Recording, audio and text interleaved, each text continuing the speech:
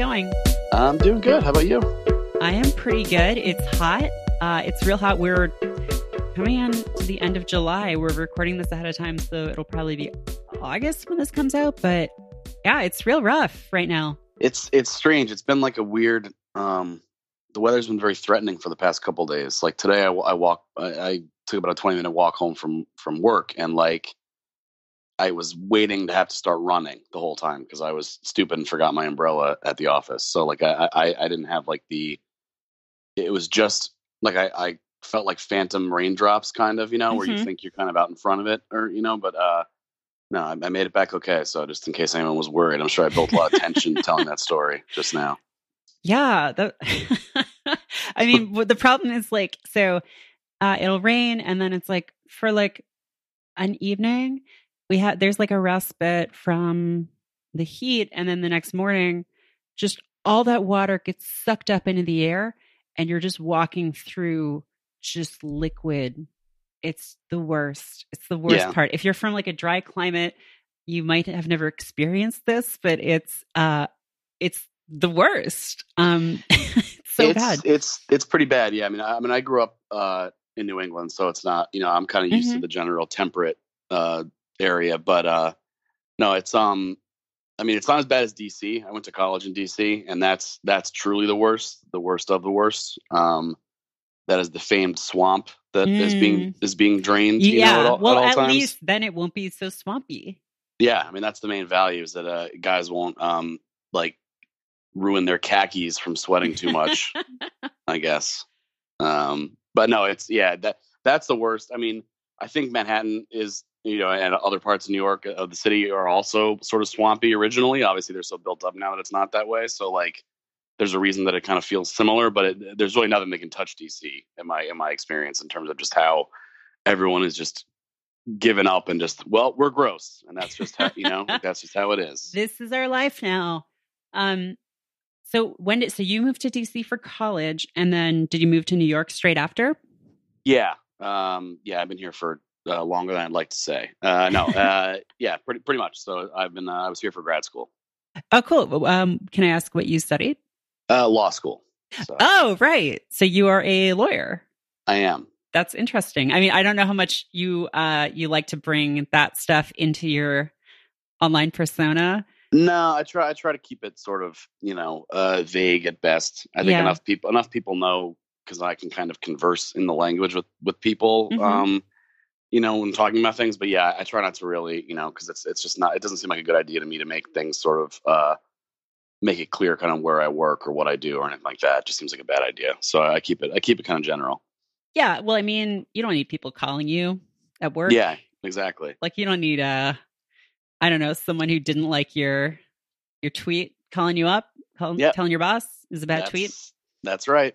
That's generally the goal is to avoid that. So far we've been doing okay.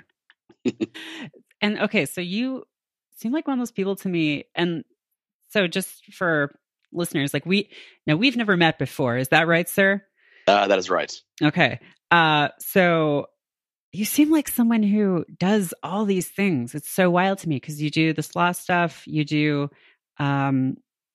comedy still? Yeah. That's awesome. So you're doing you were doing, I don't know if you still are weekly shows here.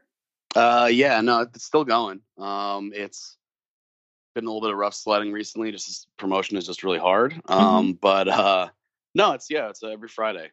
So that's and then we get the podcast that I do with Kath Barbadoro and Eli Uden, who I also run the stand-up show with. And when I think about it in those terms, it is kind of a lot. I guess I've just sort of like internalized that's just what I do, and I don't really think about it, Yeah, I think we all have. I think you have to to some extent. Now tell me about the show. I'm like the comedy show. Like when did you start doing comedy?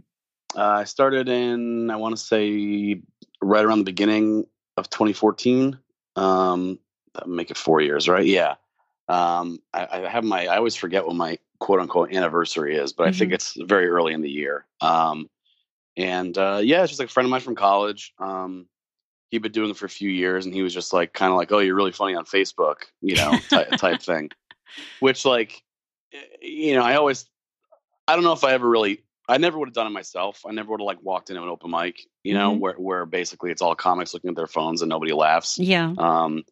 I never would have just done that on my own, and nor would I've even known where to look for it. Really, this guy just happened to run like a couple things, and so he basically just put me up with like about a month's notice, so I could write some stuff. And I was more nervous than I thought, not because there were any stakes, other than just sort of like the personal stake of I always thought I'd be good at this, maybe, but if I'm bad at it, it's okay because I have like a career, but also part of me will be dead, sort of, I don't know. It was kind of hard to explain. But it, went okay. And so I've kind of half kept at it. I never really have done like the full pedal of the metal thing. Just because I can't, because the schedule doesn't really comport with like an office job very well. A lot of the most successful people that I know, successful is obviously a relative term, but the people that are still in New York and are still kind of grinding it out, but they have TV spots and they have, albums and half hours on Comedy Central, that kind of stuff. They do stuff like walk dogs during the day or like bartend or wait table, so I can't just like leave my office to go to like an open mic that's at Bushwick in 6 o'clock. Yeah. In Bushwick at 6 o'clock. So I kind of miss out on like the sort of, that grind part of it and sort of like the networking part of it. Not that I don't have a bunch of friends, but so I'm sort of like a half in, half out. I've gotten to go to some comedy festivals and stuff, which is cool, but I'm sort of conceding the fact, especially given that I'm a little bit older than maybe a lot of people are when they start, that it's not really going to be like the thing, it's just sort of like it's like a fun thing that I do that also could lead to other stuff, and not something that I would necessarily stop doing anytime soon, but it's not like the main thrust of whatever my next phase of my life is not going to come from stand up, I don't think. Yeah, that makes sense. Honestly, that makes more sense to me personally than like diving in to stand up. And I know a lot of people I know have done that, and sometimes it works out really great, but it feels like having like one foot in is like you're having fun with it. You're not necessarily like relying on it for most of your income. It's not like you're chasing this thing constantly. And some people want to do that, and that's great. But if you don't want to, then this seems like a really good way of working that into your life. Yeah, I mean, it's just a function of reality, man. I've got student loans, I've got stuff, where I just can't, I've got some, I've saved up some money in my life, I'm not, but I mean, it's not like I could just like take first of all, you can't take a sabbatical, I can't, right. I would have to quit my job. There's no like, hey, can I have like 6 months to see if I get famous? And if not, I'll be back. Not really how that works. So, and I've had people, a guy who I'm friendly with who owns a comedy club was like, yeah, you should, just like, I don't know, you got some money saved up, take like 6 months and see what happens. It's like, look, man, I don't have a wife and kids or anything, but like, that's not a very responsible way to live. And, if that's the test, if that's the purity test of whether I, have that killer instinct, I guess I don't, and that's fine. I've come to terms with that. So, there's other things you can do in that sort of sphere, in terms of making people laugh that don't have to be, that pure thing. And it doesn't mean I have to stop doing it. It just means that it's not going to be like the main thing, that's really like, and I'm okay with that, like I said. So it's, and it's also just inherently not something you can really bank on. Like, you there's nothing at all fair about how it works, right? For better or worse. The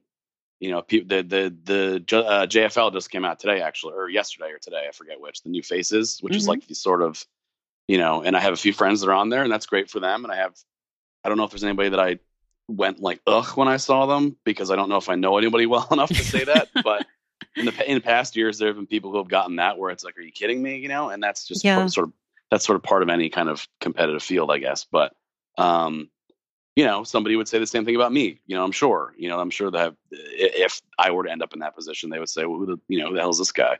So, it's a fun thing. It's kind of like I don't want to say it's stealing valor, because it's not, but like without having to sort of do that like grind, I get to like be at shows and kind of be on the comic side and not on the sort of audience side. Which is a fun little thing. And then when there's like a big, birthday party or somebody's moving away or whatever, it's fun to kind of be in that little cohort, with a bunch of cool people who are really good at what they do. And a lot of them are, definitely moving up in the world. So it's cool to see, but it's probably not going to be the path that I take. Yeah. Yeah. And that seems fine. Like, I think that's hard for a lot of people to do, to like not want to make something their main thing, or not like to sort of resist that urge or that pull to sort of make this your all encompassing life's focus, and not sort of have a broad range of things that you're doing. I feel like that isn't often as rewarded, or as lauded, because then you're, from the outside, it seems like you're not chasing this brass ring, right? You're just sort of doing things that make you happy, or doing things that pay the bills. And I feel like a lot of the time, like the culture that I'm immersed in on social media, like just wants to see someone doing one thing really, really well. Yeah, definitely. No, it's, I mean, I don't have like that sort of maniacal focus on anything really. Mm-hmm. I can't really like direct that energy. The only thing that I have like a constant focus on is just sort of like general anxiety about where things are going, I think. So I don't really have like I can't just like channel that into, okay, now I'm just going to like get really good at this. Or now I'm just going to do this. Or now I'm going to, I'm going to write a screenplay, or what. I can't, it's hard to make myself do that kind of stuff. And some of it's, you go to work all day, you're tired. You don't want to, you don't really want to put in that extra effort at night or whatever. But, yeah, it's, I'm not taking anything away from anybody, No. I'm not taking anybody's spot or anything like that. So, it's just, it's fun for me. It's a great way for me to spend probably like $70, to do 10 minutes of comedy and then drink a whole lot. So, wait, spend $70? Well, I mean, we cover the bar tab, and I also buy drinks. I mean, depending on how many people show up. Okay, cool. Sort of deal with the bar. Yeah. So, that's cool. it usually ends up being a losing proposition, but that's okay. I mean, that's why I go to work, I guess, right? Yeah. So, it's for that reason, alone, it's fun.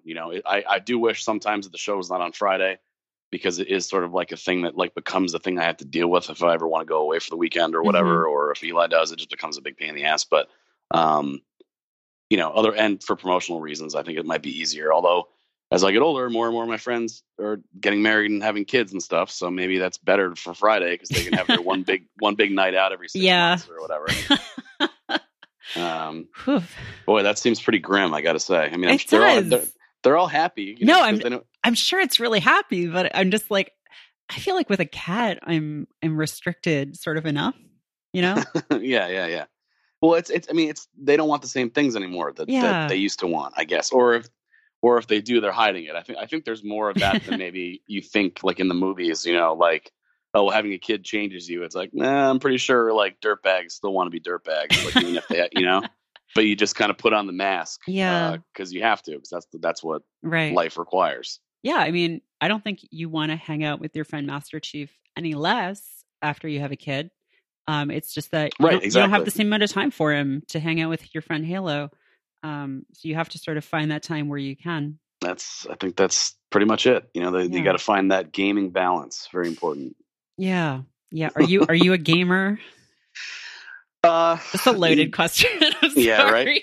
Well, it's fun. It's funny how it's become this hobby that like sort of like it's become like a weird like zealotry, where it's like it's just another thing. It's hobby. Like I like movies, but I'm not I don't know what the term would be, but I mean, growing up I played a bunch of stuff, and I have stuff now, but I would never have a strong enough opinion about any of the stuff that creates all these problems for anybody, I mean, usually what happens is I'll get a game and then I'll play it until I like forget about it for a week, or I can't play for like a week, and then I forget where I was in it or whatever, and I just kind of give up, and then it's like, well, I got probably $60 of enjoyment out of that, so fair enough. Yeah, no, that'll happen to me all the time too, and so I really appreciate it when some games will be like, oh, here's where you were like 2 weeks ago, the last time you started this. And I feel like that would be really good for those parents as well. But what's your poison right now?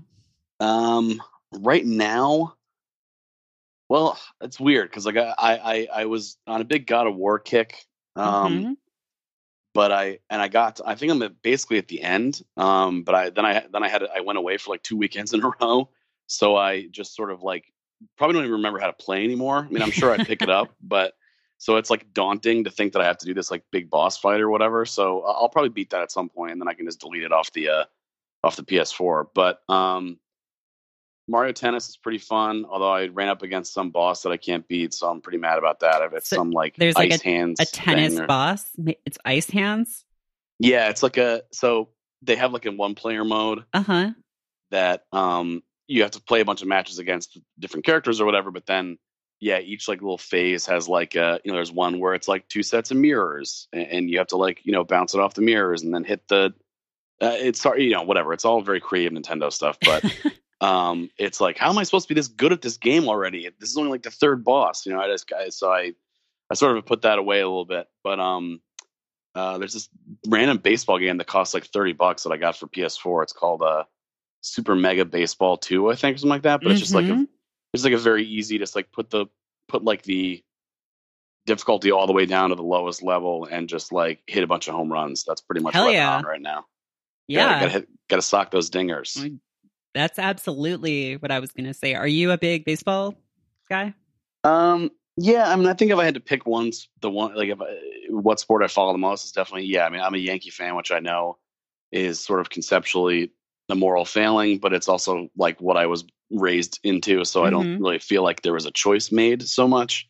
I do think that if you are from a different part of the country and you pick the Yankees or you pick, it's kind of like when I was a kid.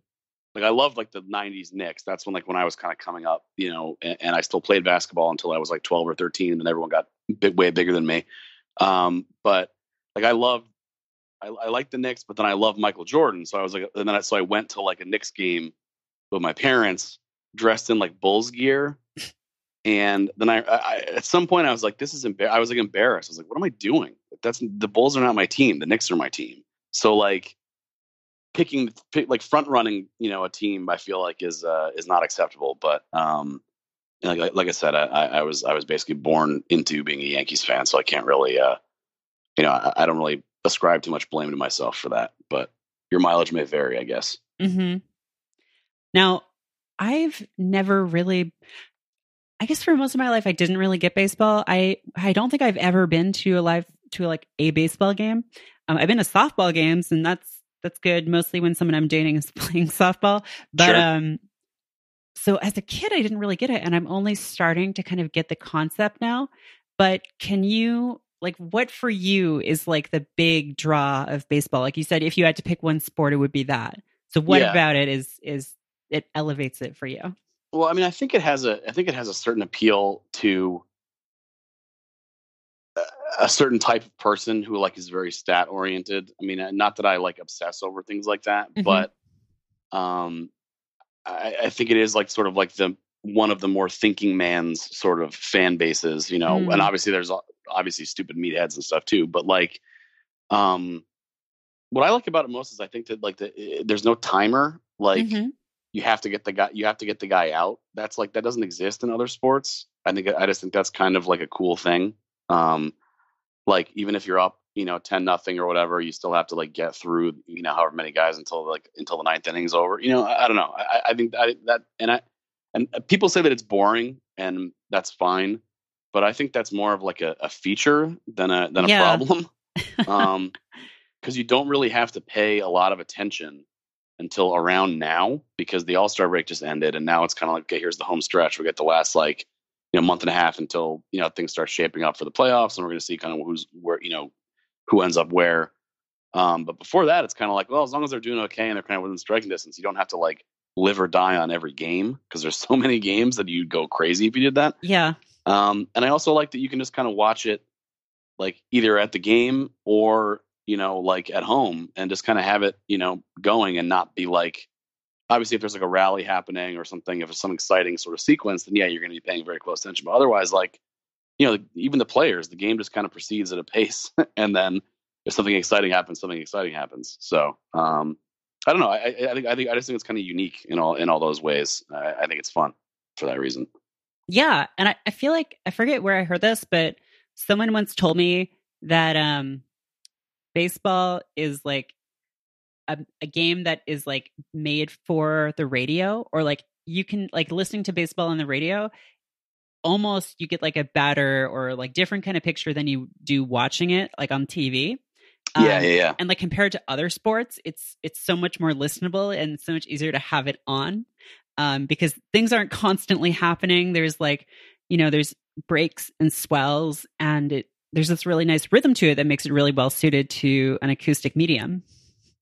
Yeah, and I think that's true. And I think it lends itself to performance in a way that other ones don't, because you don't have to react as fast. You can sort of, even if like a home run happens or whatever, you have like 5 seconds before the ball's out of the park. So there's a lot of time to kind of, it's not instant like in, like a goal in hockey, or like even like something high scoring like the NBA, unless you're at the end of the game or something, it's not going to be, you're not hanging, living or dying on every basket. So it's not like a big, you don't have to do a big theatrical thing. But yeah, I mean, with baseball, it's, runs are usually rare enough that you can kind of rev up for that.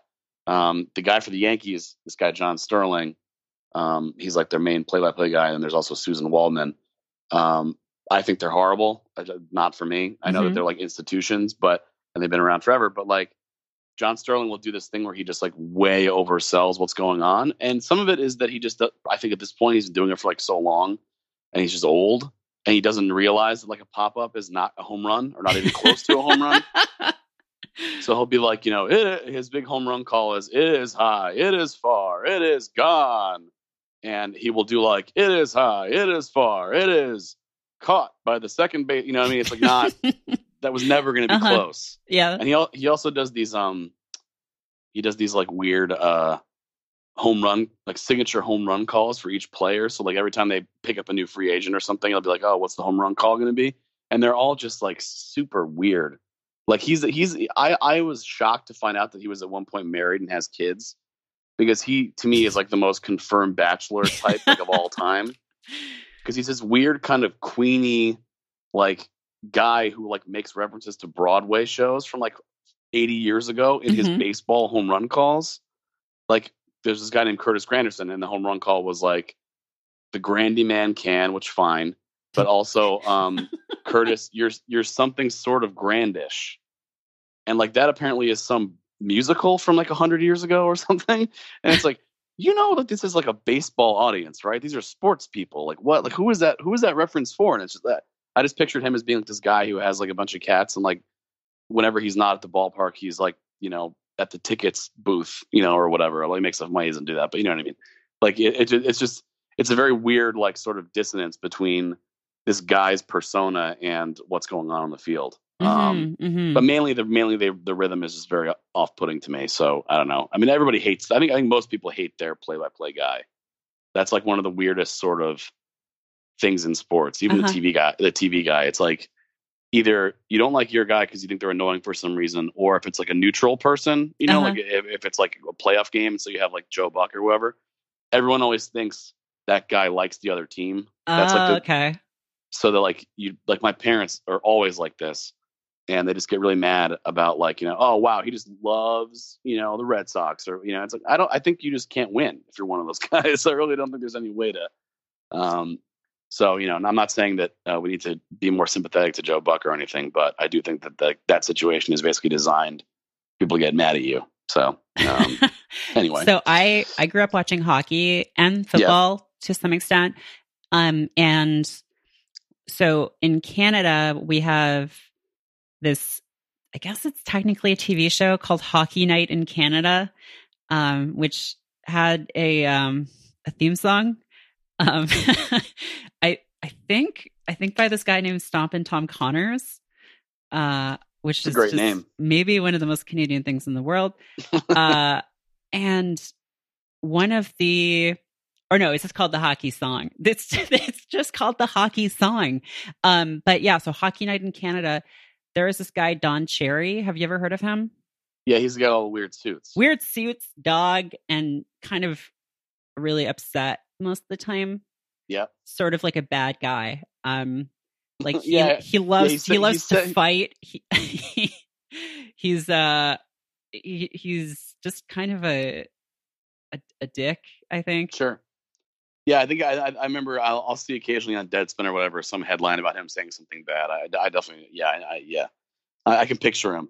He supported the Iraq War. That's all I know. Sure. God.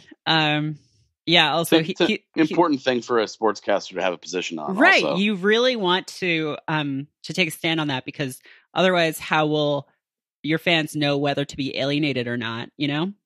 Yeah. He looks like a. I just Google imaged him right now, and he looks like a pro wrestling valet. That's what like. Because there's one of them, he has like a weird like pickup artist hat on, like a like a lime green, but it's like a tiger print, and it's like furry, but it matches his suit. Yeah, I mean, clearly he's like leaned into this, obviously in a way that I mean, even he probably thinks it's ridiculous. But he's kind of like there's a couple basketball guys that are known for like their suits too. I mean, Craig Sager passed away, but he had like awesome, like he was like always dressed in like a suit made of drapes.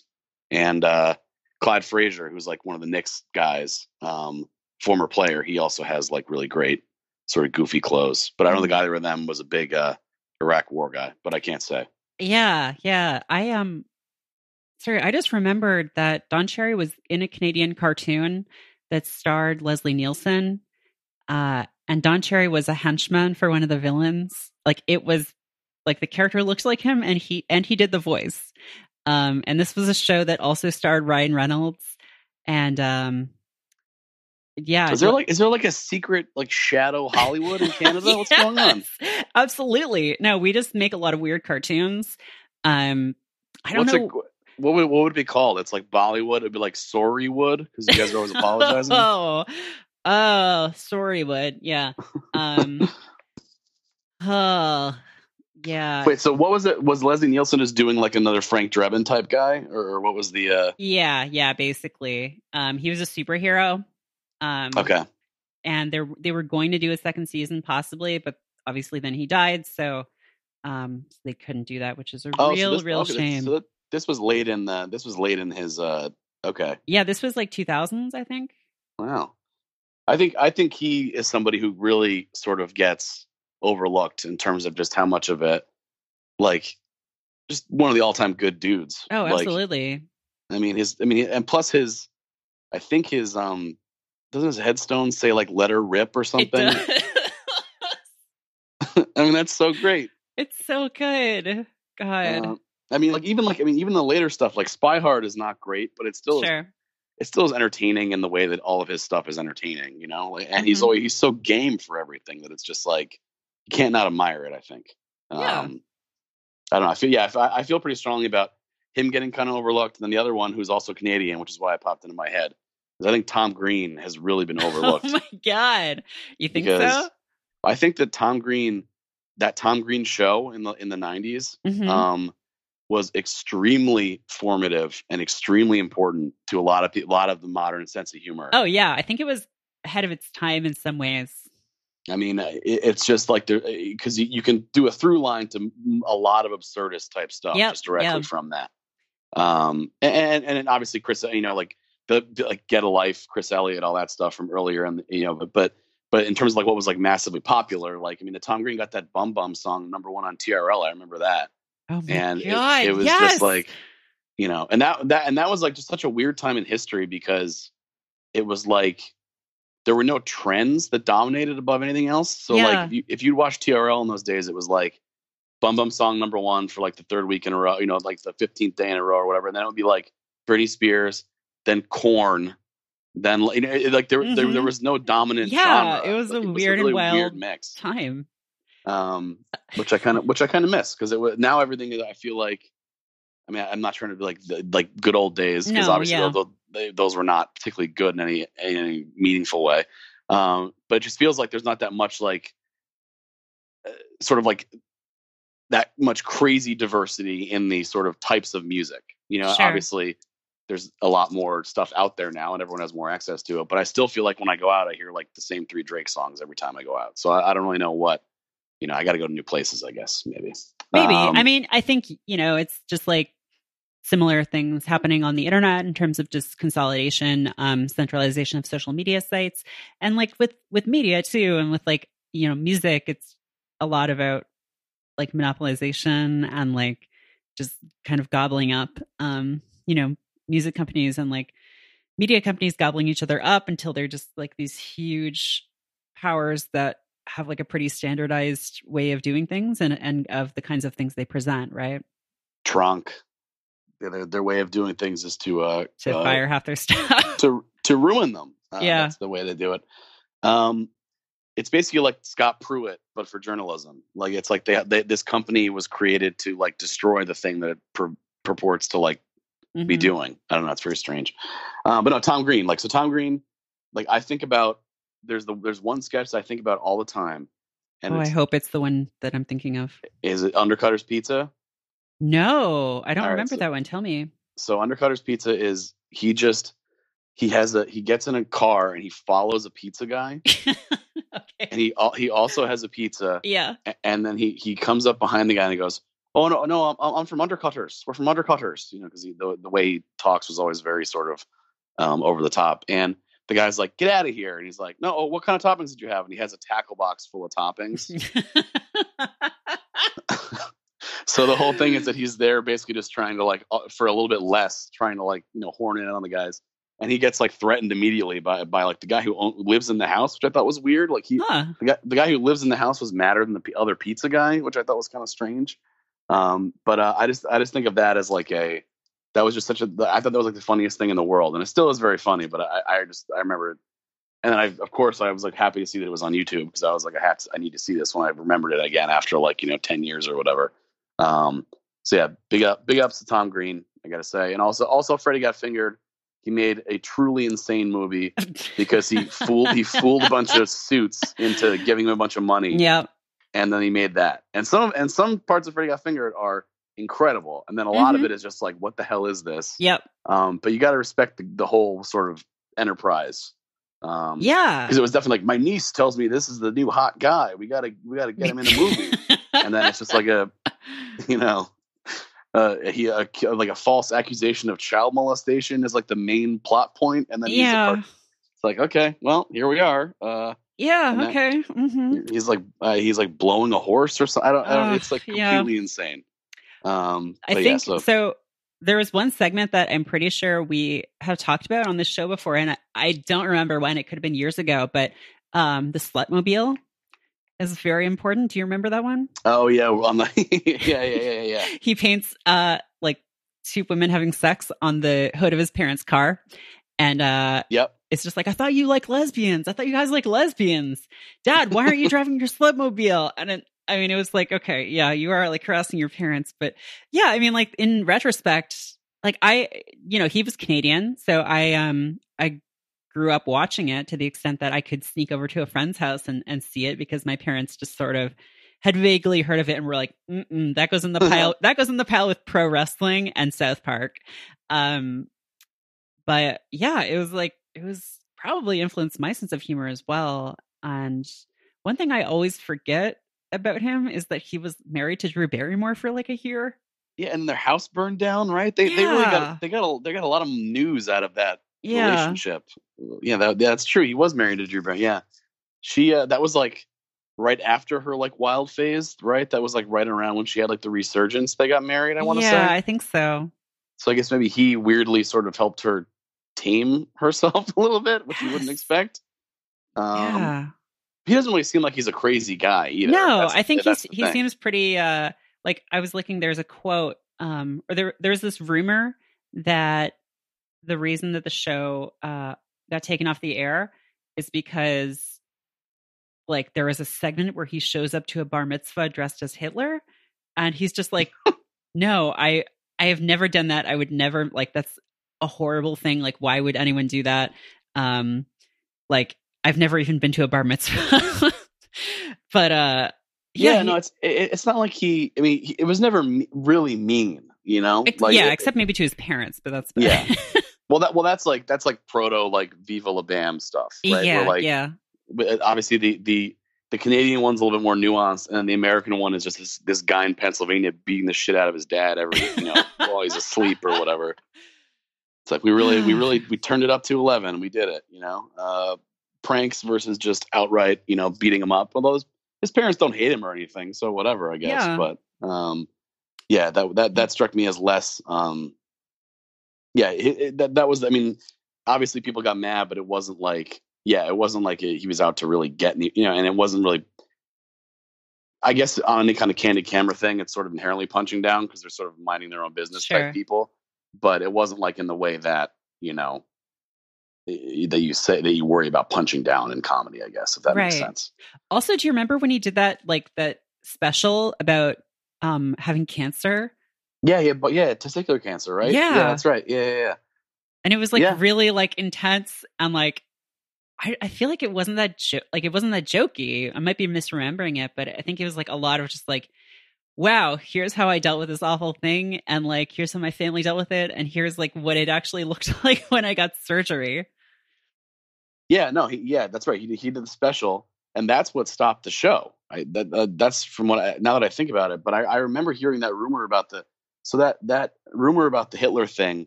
That was up there with the Marilyn Manson got his ribs taken out. Yeah. Right. Mm-hmm. Or Marilyn Manson was going to kill himself on stage. There were these weird rumors that spread in a way that didn't seem possible without the internet. And yet everyone a Marilyn Manson one, everyone knows that one. And that was in 1996. That was before anybody was online. That wasn't anybody was, not in any, maybe the one kid who had AOL told everybody else. I still don't know how that works. I feel like those kinds of rumors actually paradoxically can't exist anymore. They were maybe spread further in the age of message boards, but now that anyone could just Google did Richard Gere ever put a hamster up his ass? It's no. And I mean, a lot of people still go around believing those things, but it almost feels like what's happened is they've metamorphed into this kind of ironic rumor thing where you'll get those threads Iggy Azalea is a clone, or Avril Lavigne is actually dead and someone else replaced her, a thread. And it's just this huge list of tweets about that, but it's not serious, Right. Yeah. Well, Andrew WK is a different one than the first one. I feel pretty strongly about that. Oh, of course. Yeah. But I think you're right. And I think that, I mean, aside from Snopes, which as we all know is Soros funded fake news propaganda. But and half the time when you're talking about celebrities, enough of these people who should be doing other things with their lives are online enough that they'll respond to the rumor way before it has a chance to go anywhere. Yeah. Why are you online? If you're rich or famous, why are you on Twitter? Get on Instagram. That's where rich and famous people should go. Yeah. Twitter is it's not, I mean, it shows you how universal this need for dopamine hits of people telling me I'm good is, because Elon Musk, what are you doing, dude? Go buy an island. Are you out of your mind? You're calling some guy a pedophile online because you're mad about whatever. Obviously he's got his own. I mean, it seems to me that most people who end up in that situation, the billionaires, have weird grievances that they have to work out. It's just cool that they work them out on everyone else because they end up in a position of power. Yeah. So that's cool to me. But it really is just bizarre that somebody like that would need to be getting praise from, people, the little people, quote unquote, when it's just go sit in a solid gold room, or what, I don't know. Go Scrooge McDuck, swim through a pile of coins. It's the summer, right? Why are you not in the Greek islands right now? Right. Why are you anywhere other than, or Capri or something? What are you thinking? Or Tulum, right? That's another place that all rich people go. That's sure. That's more Instagram models, though, I think. Okay. It's in Mexico, right? Am I right? Am I making this up? Well, I've never been on Instagram, so I don't actually know. Is this for real? Is this a bit? I had an Instagram account for a year, 5 or 6 years ago, and then I was like, this isn't really for me. I can't, I already had a Twitter account that had kind of a sizable presence, and I was like, I don't feel like doing that in another medium. I'm going to go back to the thing where people pay attention to me. That's fair. It is a different sort of it would be nice to just be able to transfer over the same amount of influence. No, but I mean, I like it because I like fun pictures, and there's weird dogs and stuff that aren't on Yeah, it don't have like seems Twitter much accounts. chiller. But yeah, well, I mean, it isn't. It isn't. It probably you can make it very unhealthy if you are, for example, like a young woman who's following a bunch of Yeah. psycho, inspo, whatever, things, or things about how you don't need to eat or whatever Uh-huh. people do. Yeah, But that's sort of like one reason I'm not on Instagram is like if I wanted to see beautiful rich people, I would just go into Manhattan, yeah, yeah. No, I mean, there's some people that I like. It's like what, like I still have Facebook, even though I don't like. I really only use it for making the Facebook event for the comedy show every Friday that no one reads and no one clicks on, and also like booking people and stuff through Messenger is the easiest way to get people. Mm-hmm. But in terms of like the actual like main Facebook, I like never use it. There's a few people that I would maybe try to contact through it, like from college or whatever. But otherwise, yeah, I mean, it's mostly like people tend to be on Instagram more. Not that I do any messaging with anybody on there, but just in terms of like seeing what's going on in someone's life. It's kind of like a nice little, I think most people have kind of left Facebook behind anyway. So like, they're not going to be on. And I think enough people know enough to kind of stay away from Twitter, at least in terms of any frequent posting sort of thing. Yeah. Most people I know in real life are not particularly, well, except from people that I've met on there, obviously, but, are like, yeah, I have an account, but I'm not like you. I'm not an insane person. I was once like you. I once didn't post, but I caught this curse. And, yeah. Well, it's it's fun because you get random things happening, like the drummer from Imagine Dragons replied to the post we did for the podcast because we made fun of that song in the Mission Impossible trailer. And he responded like with a laughing face, like that's a plug or whatever. So it's like, okay, well, he was being a good sport. Yeah, things like that are fun. That also makes me wonder because that was a Patreon episode. So what? Does that mean either he subscribes or someone he knows subscribes? I don't know. It's kind of funny to think about, but it's funny. Stuff like that is fun to me. Like, I guess it can be bad because like you can't really talk shit if people can find your stuff, which is good because talking shit is not really very healthy. I don't think anyway. No, not about like, I don't know, about art and stuff. I don't know, because I know how I feel about stuff that I make and I wouldn't want somebody just bagging on it. It would make me feel a little bad. So, save that for the group text or whatever, right? That's the healthier way to do it. Don't put it on the timeline. But yeah, like I was at a beach bar this weekend and they had like a 90s band that was playing. Mm-hmm. And I posted like a video at very late of they did like a I Will Always Love You, and like the girl had like a really great voice. Mm-hmm. And I posted like, this is the greatest thing I've ever seen or something like that. It was like 2:30 in the morning. And like the next day, like dude's like, oh, hey man, this is the drummer from the band. Like that. Thanks so much. It means a lot. Love your stuff on Twitter. And I was like, what is going on? I'm getting found on Instagram by some guy who's the drummer in this 90s band. But no, I mean, like we both have the same illness. So, mine just extends a little bit more to Instagram, I guess, mostly because I have pictures of the dog. I don't post anything interesting otherwise. Yeah, that is good. I think I maybe just want to follow all my friends' dog accounts. Maybe I'll start one for my cat. And that could be a way for me to get onto Instagram. Although, do I even want to? I don't know. We'll see. Yeah, I've thought about doing an account for my parents' dog Willie, but like, I don't know. I mean, maybe if I can make money on it, I would absolutely do it. I don't care. Monetize that pet. I would sell out immediately. I mean, no. My parents would get a kick out of it anyway. They're like, wow, these people all really like him, huh? I was like, yeah, they do. I remember when Lin-Manuel Miranda retweeted a picture of my cat. And so it's really odd to think that like thousands of strangers have seen her. And like my friends will come over and be like, oh, is this Mona? And I'm like, yeah. Like, I guess I do post a lot of pictures of her. But I don't know if anybody has met. Or I say met like I'm a pet owner. It's stupid. It's kind of thing I used to make fun of. Although I will say meeting a dog is closer to meeting than meeting a baby. Oh, sure. Because a dog, at least dog knows what's up. You get like a response from like a baby's just kind of like, eh. But I don't know if any of my friends or really anybody, because my parents are in Florida most of the time now. And like nobody's come down there with me. And he comes up to visit like when they come back to the house for like a couple months a year. but I just don't think the timing's worked out where I've really hung out with anybody. But somebody someday will meet him, and that'll be fun, I guess. But for now, it's just like, is this really real? Like nobody's actually, you know, like put their hands in the wounds of the dog, so to speak. It's just, you know, me posting these disembodied pictures that I say my mom sends me. So that's kind of what the account is currently. Mm-hmm. So this is normally the part in the show when I would say, do you want to move on to the only segment that we do? But I want to do some other segments. Do you want to do a segment called Bev Check? Yeah, sure. What's that?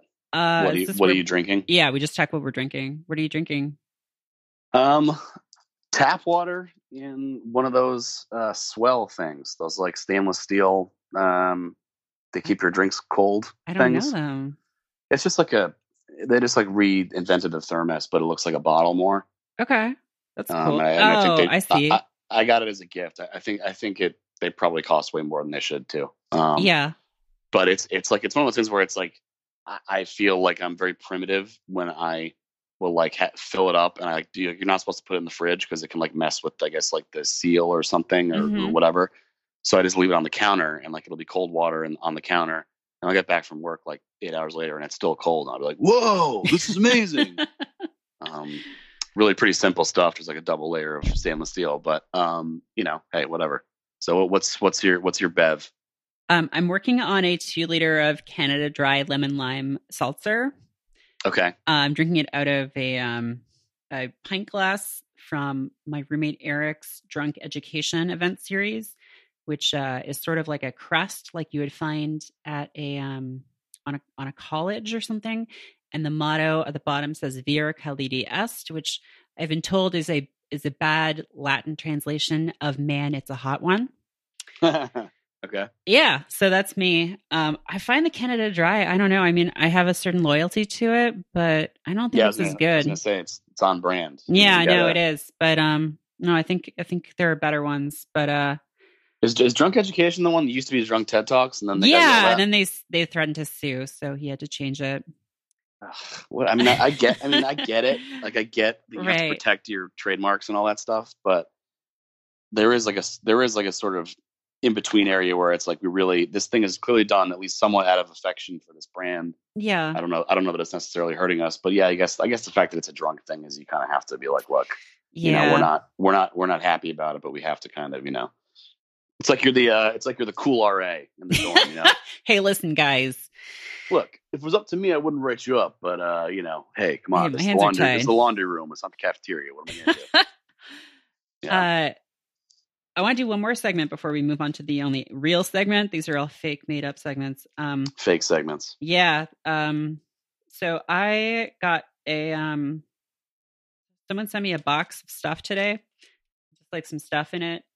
It's kind of like it's not like a loot box. It's just like a guy who runs a website that I like. The site's called Dinosaur Dracula.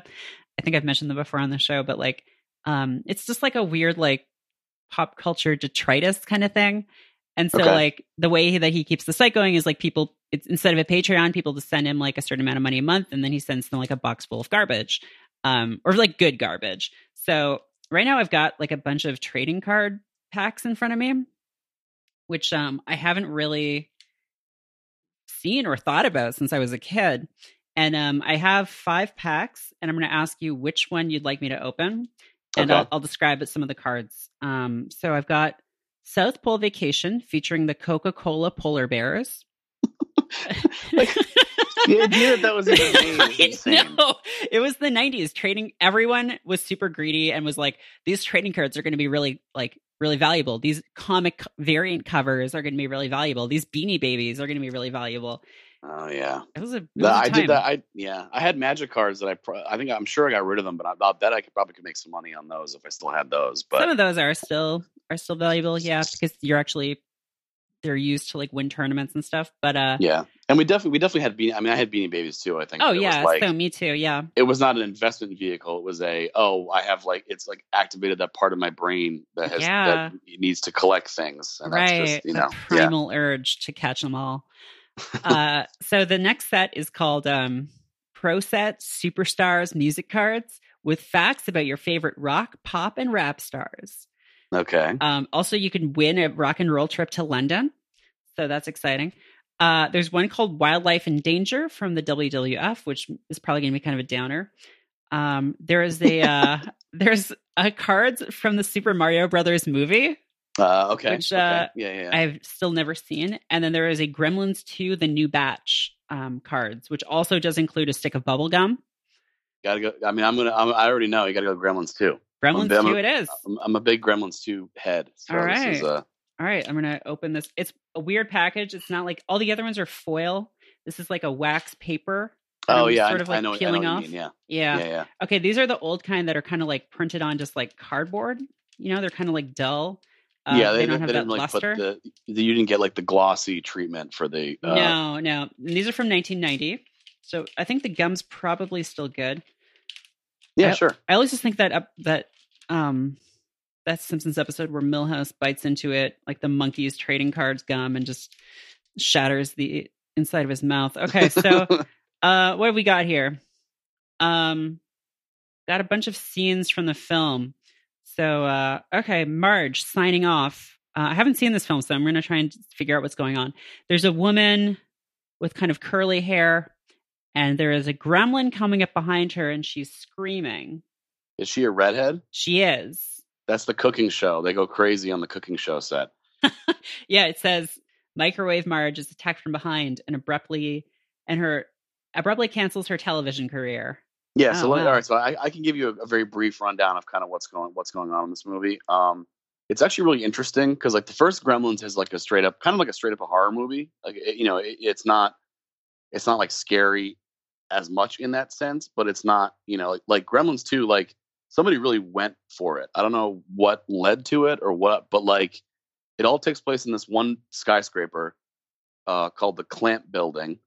And it's basically Trump. They got a guy that basically plays like a Trump type guy, and he's in the building. He's not like stupid like Trump, but he's like, we got the hair and everything like that.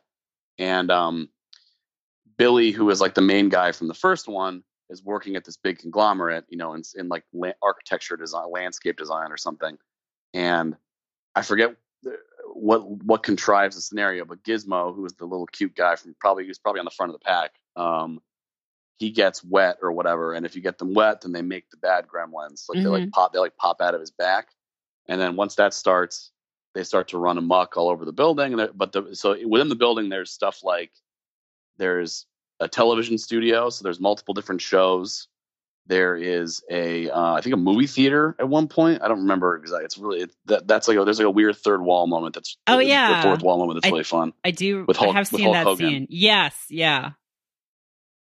And actually, it's pretty cool. Joe Dante, they redid it for when it came out on VHS. And so instead of a movie theater, it's like a weird like tracking error. Like they actually shot a new scene. It's actually pretty cool. So and there's also the most important part to me is that there's also a animal experiment lab, which is overseen by by Christopher Lee. Who played like Saruman in the Lord of the Rings. And Dracula. And so he's just like, we have to do the experiments, like that guy. And he then like, there's various flavors of gremlin that get made. So there's like one that has like bat wings, like a vampire gremlin. There's one that is like super smart, and he like has a weird like talk show that they have later. Oh yeah. And then there's one that has the power of electricity. So it's basically like a god. It's like unkillable. It like goes into like the circuits. It's way more overpowered than the rest of the gremlins. And then my favorite one is the one that's just a salad. It's like it just gets like vegetables. So it's like made out of vegetables. That's the big power this gremlin has. And at one point it pops out of the salad bar and kills a guy. And it's kind of like a fat middle management guy. So the immediate thought process is like this guy, like the most undignified way to go out.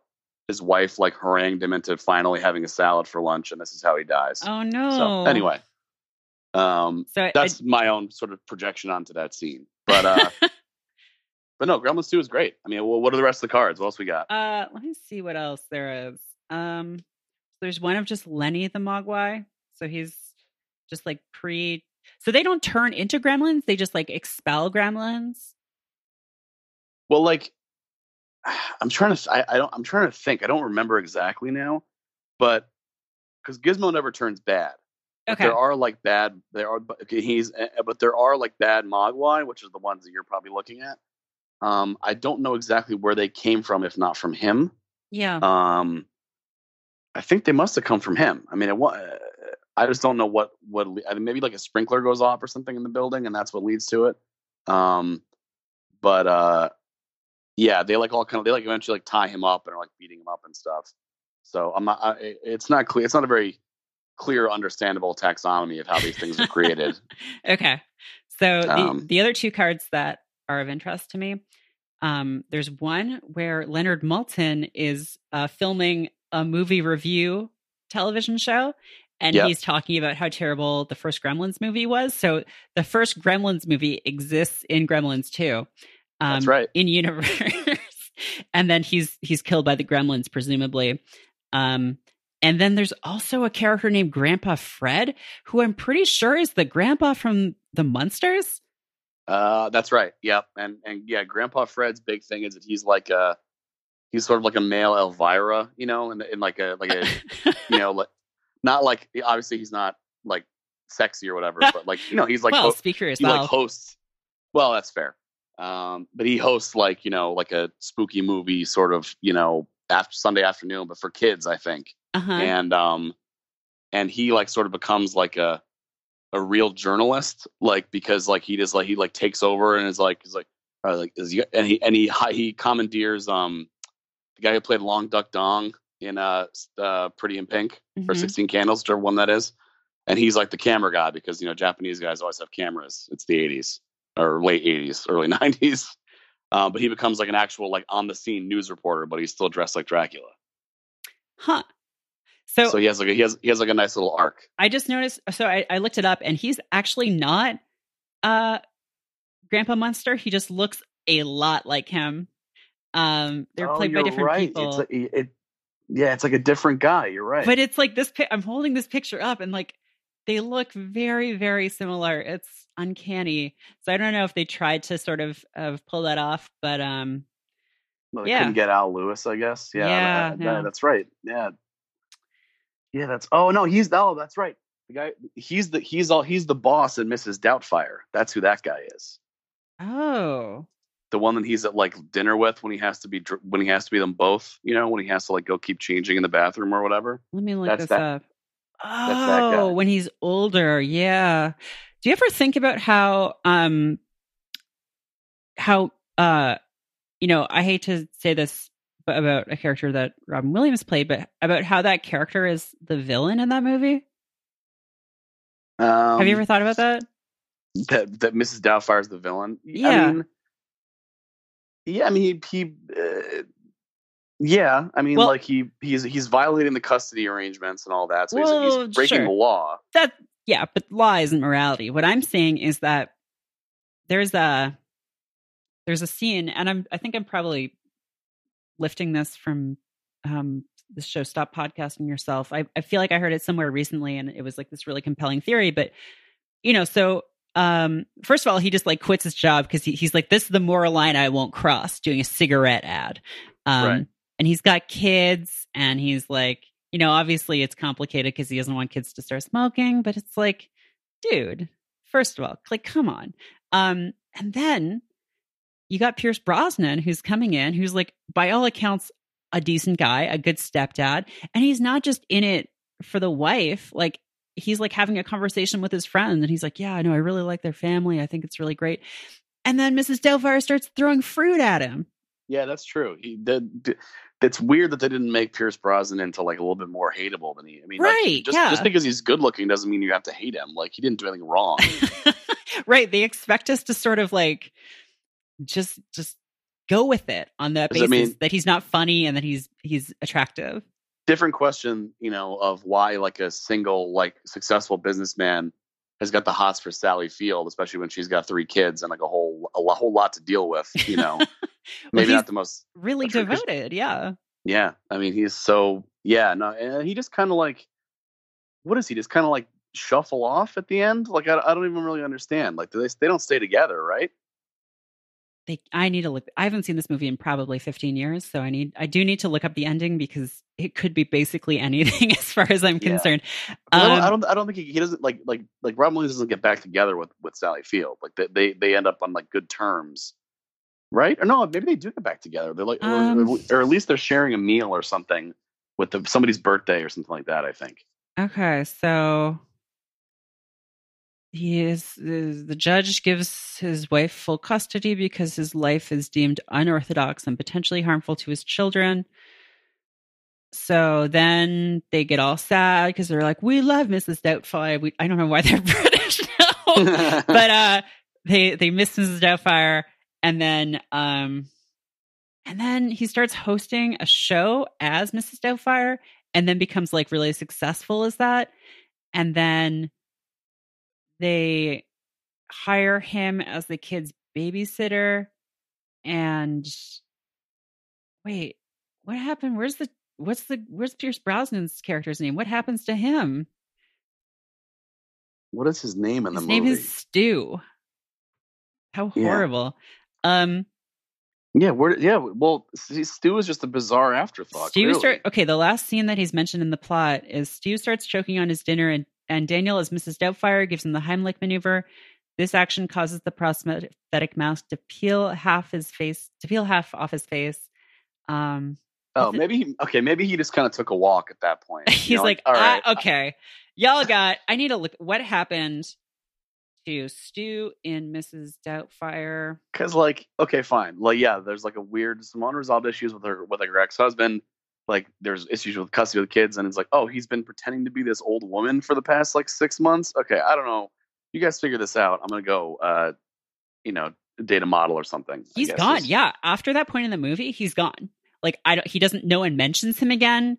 He doesn't show up again. So, like, it's yeah. So I don't know. I think he maybe just he bounced. So like a safe falls on him or something right after that scene, and that's the end of it. Yep. It's something about Pierce Brosnan. Like even when he's supposed to be kind of shitty, he's like inherently likable. I don't know. Maybe that's just me, but I don't like. Yeah. I mean, he had like a certain amount of smarm that I think maybe sort of led to like the lend itself to the excess of like the later Bond movies where they had to like reboot it to make it so it wasn't like totally over the top. Mm-hmm. But like even there was a Jackie Chan movie that came out last year called The Foreigner, or maybe it was this year, where it's like basically Taken but with Jackie Chan, mm-hmm. Like where he's like older and it's Jackie Chan he lives in London. And so it's Jackie Chan versus the IRA, and Pierce Brosnan is Jerry Adams, effectively. So even as like Jerry Adams, who's gonna get murked by Jackie Chan, like, or at least Jackie Chan is out to get whoever did the bombing or whatever that killed his daughter. Like, it's just like, oh yeah, I'm still not mad though. Like, I mean, maybe that's because of my own sympathies towards the IRA or something, but it's just funny that like he's clearly like a bad guy overall. He's not supposed to be like a good guy, but you're still kind of like, yeah, but he's like soft spoken and seems pretty reasonable. Whatever. Yeah, Foreigner, check it out. He plays Jerry Adams. Not really, but he looks exactly like him. So clearly was meant to be. So one last thing before we move off of Mrs. Doubtfire. Do you remember mm-hmm. the scene where Mrs. Doubtfire tries to poison Stu by dumping cayenne pepper all over his meal after he learns that he's allergic to it? Yeah, I mean, that's not good either, is it? Yeah, that's attempted murder. It's attempted murder. So, yeah, let's sorry, do you want to wrap things up on Mrs. Doubtfire there?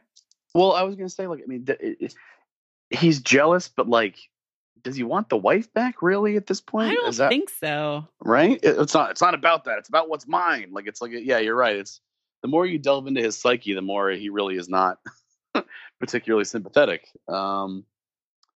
Yeah. Well, I guess the kids also say they knew like the whole time. Don't they say that at like the custody hearing or something? Don't I think say, so. Like, who knows? Which is weird that would be that if that was true, that would be very strange. It is strange if true.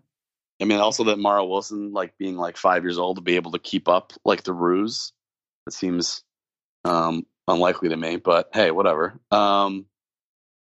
Look, he basically what it is if he hadn't gotten the TV show, he would have become like an alt right guy because they're all because God, they're all family court guys. That's like the whole the that's through true. line. So in a way, this is a positive ending because it could have gone a different way. But because he happened to be a successful showbiz guy, it did not go that way. He got to see the kids again. But yeah, Stu got a raw deal. I'm inclined to agree. Although I think the implication is probably that he was just like, yeah, we've crossed the line on what I'm able to deal with. I think. Yeah, I've dealt with a lot, but that's it. I'm not really old enough to necessarily be jumping in on a family that has 2 teenagers. But I guess we'll do it. Yeah. So. Yeah, you're right. Now I'm not gonna be able to watch them. Not that I watch it all the time or anything. You can't do your daily rewatch. Yeah, next time I see it, it's ruined now. You ruined it. I'm sorry.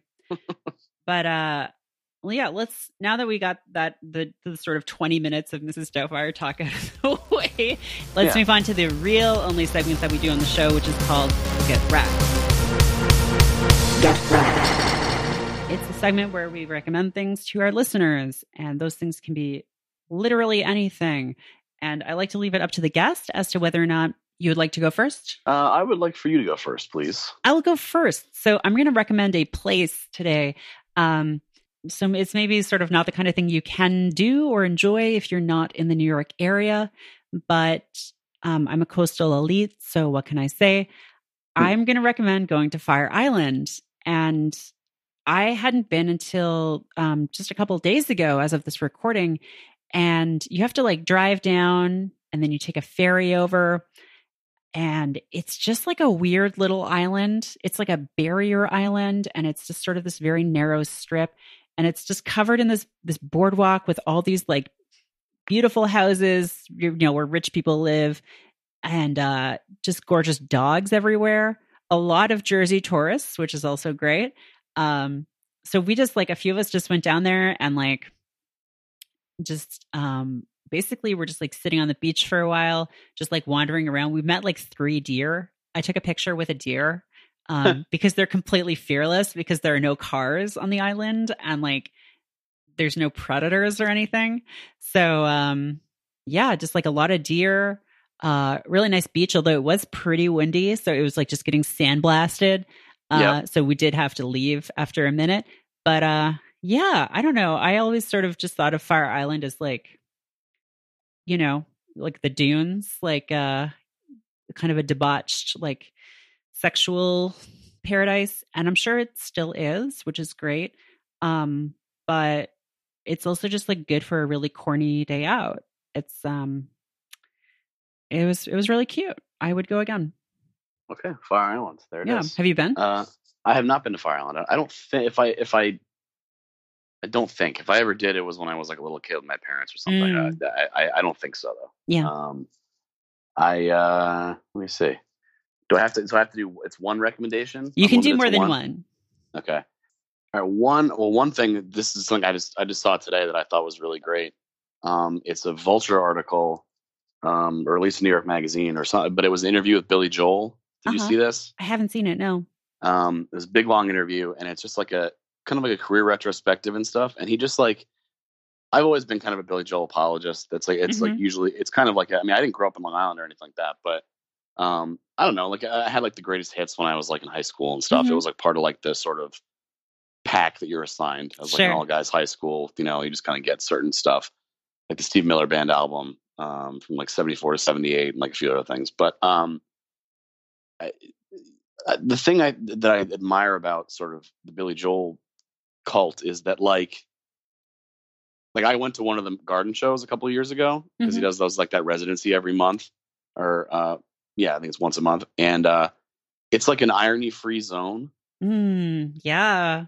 You go in there and it's like everyone in there is either like a firefighter, wife of a firefighter, a retired firefighter, or the wife of a retired firefighter. That's like everyone in there, And then it's like me and my sister went, and it was just like these people, like, there's just no, it's just like fun, whatever. It's all a song. Like, he has a lot of hits. If were somebody who listens to Yeah. that kind of music, and there you just kind of see these people like in this element, and it's just like there was a guy like kind of in the pit, to the extent that there was a pit at a Billy Joel show.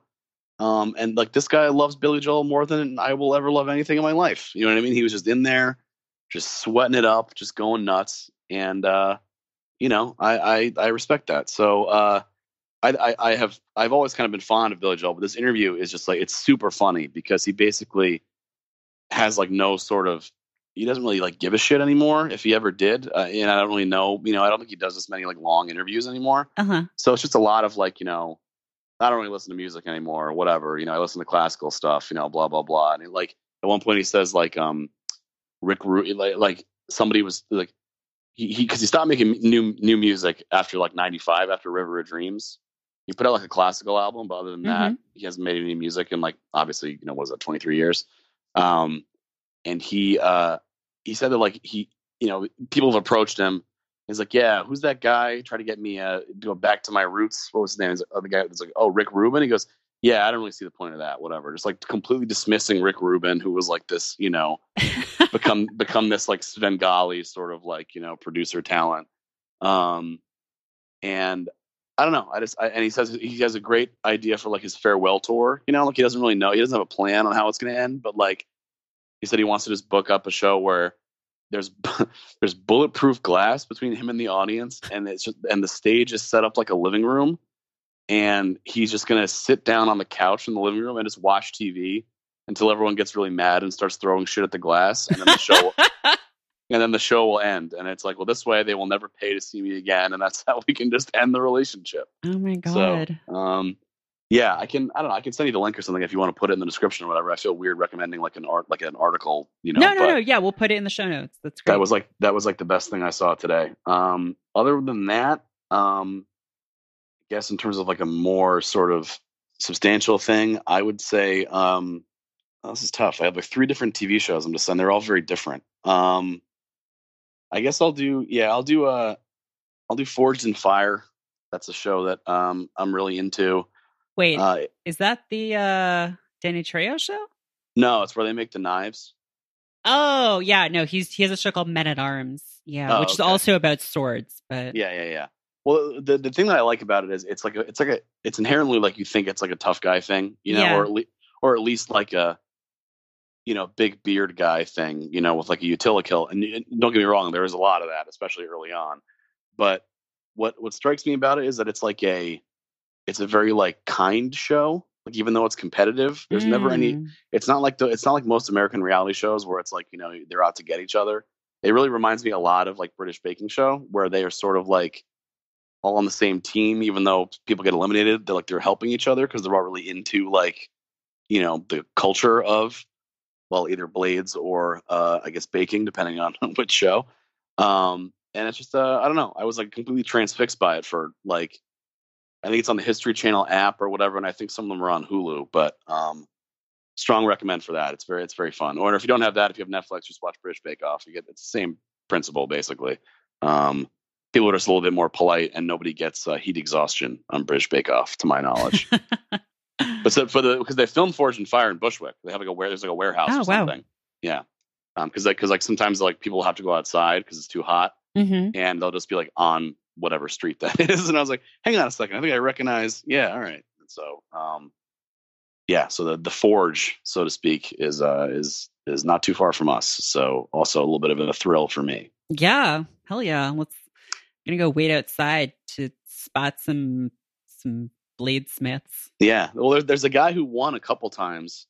He won like the regular thing, and then he won like the champions thing. And he lives in Bushwick, and he's like, he does like he does like bladesmithing like classes and stuff. And I have to see if I can convince Kath and Eli to maybe someday we can do that. If we can figure out a way to make it so we're not just spending hundreds of dollars. I don't think it's that cheap, but maybe we can trade a little bit of publicity to this guy for this thing. Because I can't imagine there's that big a community. They don't even have a Twitter account for this show, for God's sakes. Yeah, it's pretty crazy. But anyway, so Forged in Fire, check it out. Check out the Billy Joel thing. I'll send you the link. And that's it for Gremlins 2 also. Why not? It's pretty good. Yeah, definitely. Cool. Not Mrs. Doubtfire though. Skip been that ruined. one. It's a dark comedy about the descent of one man into a life of crime. And a test of how much another man can take. And they both, it's fucked up, you know. I would be interested in seeing a Mrs. Doubtfire 1.5. Mm-hmm. You know how they do that with they did it with The Lion King, where it was from Timon and Pumbaa's perspective. It was the whole story, but from Stu's perspective, just all right, this is definitely the dad in an outfit, right? This is not a real woman. Does no one else see this? How long am I going to hang around here? Am I really the only one who can tell that they're never in the same room together? This is like movie makeup. Come on. We're really going to... It was done by, what's his name? It was done by Harvey Fierstein. Yeah. He's, what? How? And I'm pretty sure he threw that lime at me. I can't prove it. I think he might have tried to kill me with, no, he knew that I was allergic, and I think he tried to poison me. Yeah. Fuck this. I'm going back to be James Bond. Yeah. I was on a little retreat from the whole agent thing. I ran away, but this is harder. Yeah. I mean, he was maybe 40 when that movie came out. He didn't have to spend any time dealing with this. All right. No. You could still be out there tomcatting around. He does not need to be trying to settle down with, what does Sally Field even do? Is she some high-powered executive or something at least? I think so. I'm going to look this up, and it'll be the last thing I look up about Mrs. Doubtfire today and for always. Maybe she works in advertising. That's a go-to. That's a good go-to 90s kind of, pointless or characterless. I work at a magazine. I'm a millionaire. Yeah. He's a freelance voice actor. And she is not, the Wikipedia article does not describe her profession. Wow. Pretty messed up. We're erasing her whole deal too. Wow. This is really, everything about this is really just. Wait, I am going to look on the Mrs. Doubtfire wiki for a second, because that exists. And she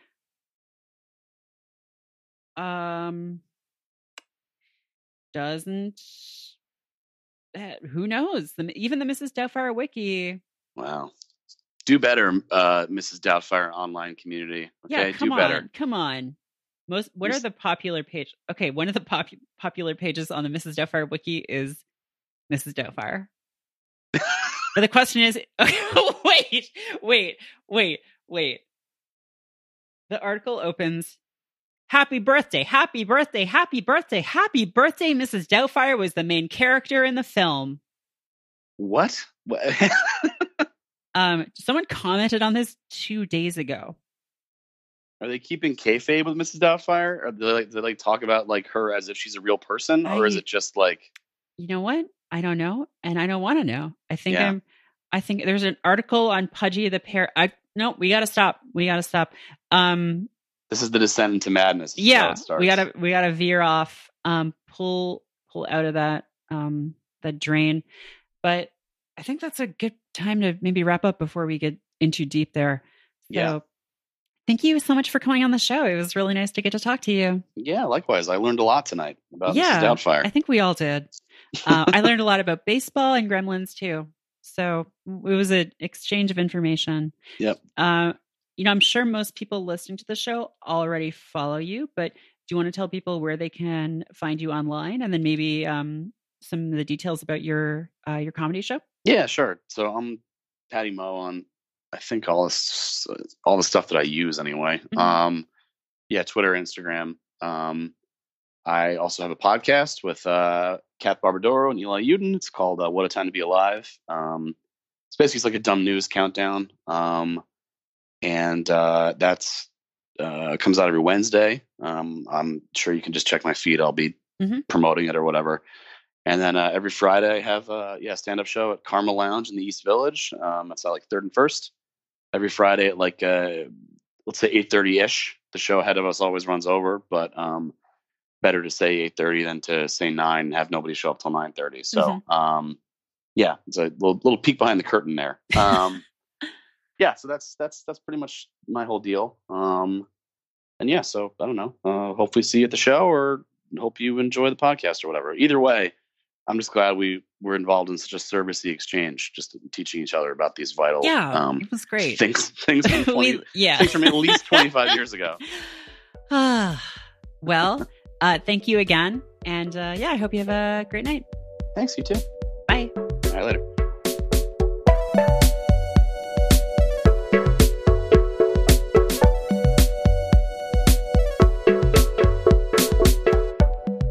Woodland Secrets is hosted by Merritt K and produced and edited by me, Nick Bravo. Woodland Secrets is a part of Stay Mean, the world's only podcast network. We're entirely listener-supported. If you enjoy the show, please consider becoming a patron of Stay Mean at woodlandsecrets.co/support. For as little as $3 a month, you'll get access to a monthly newsletter and frequent bonus episodes of our shows. If you'd like to have a message read on the show, head to woodlandsecrets.co/messages. You can help people find out about the show. Please mention us on Twitter. We're at Woodland Podcast and at Stay Mean Co. Or rate and review us in iTunes. We really appreciate it. Thanks for listening.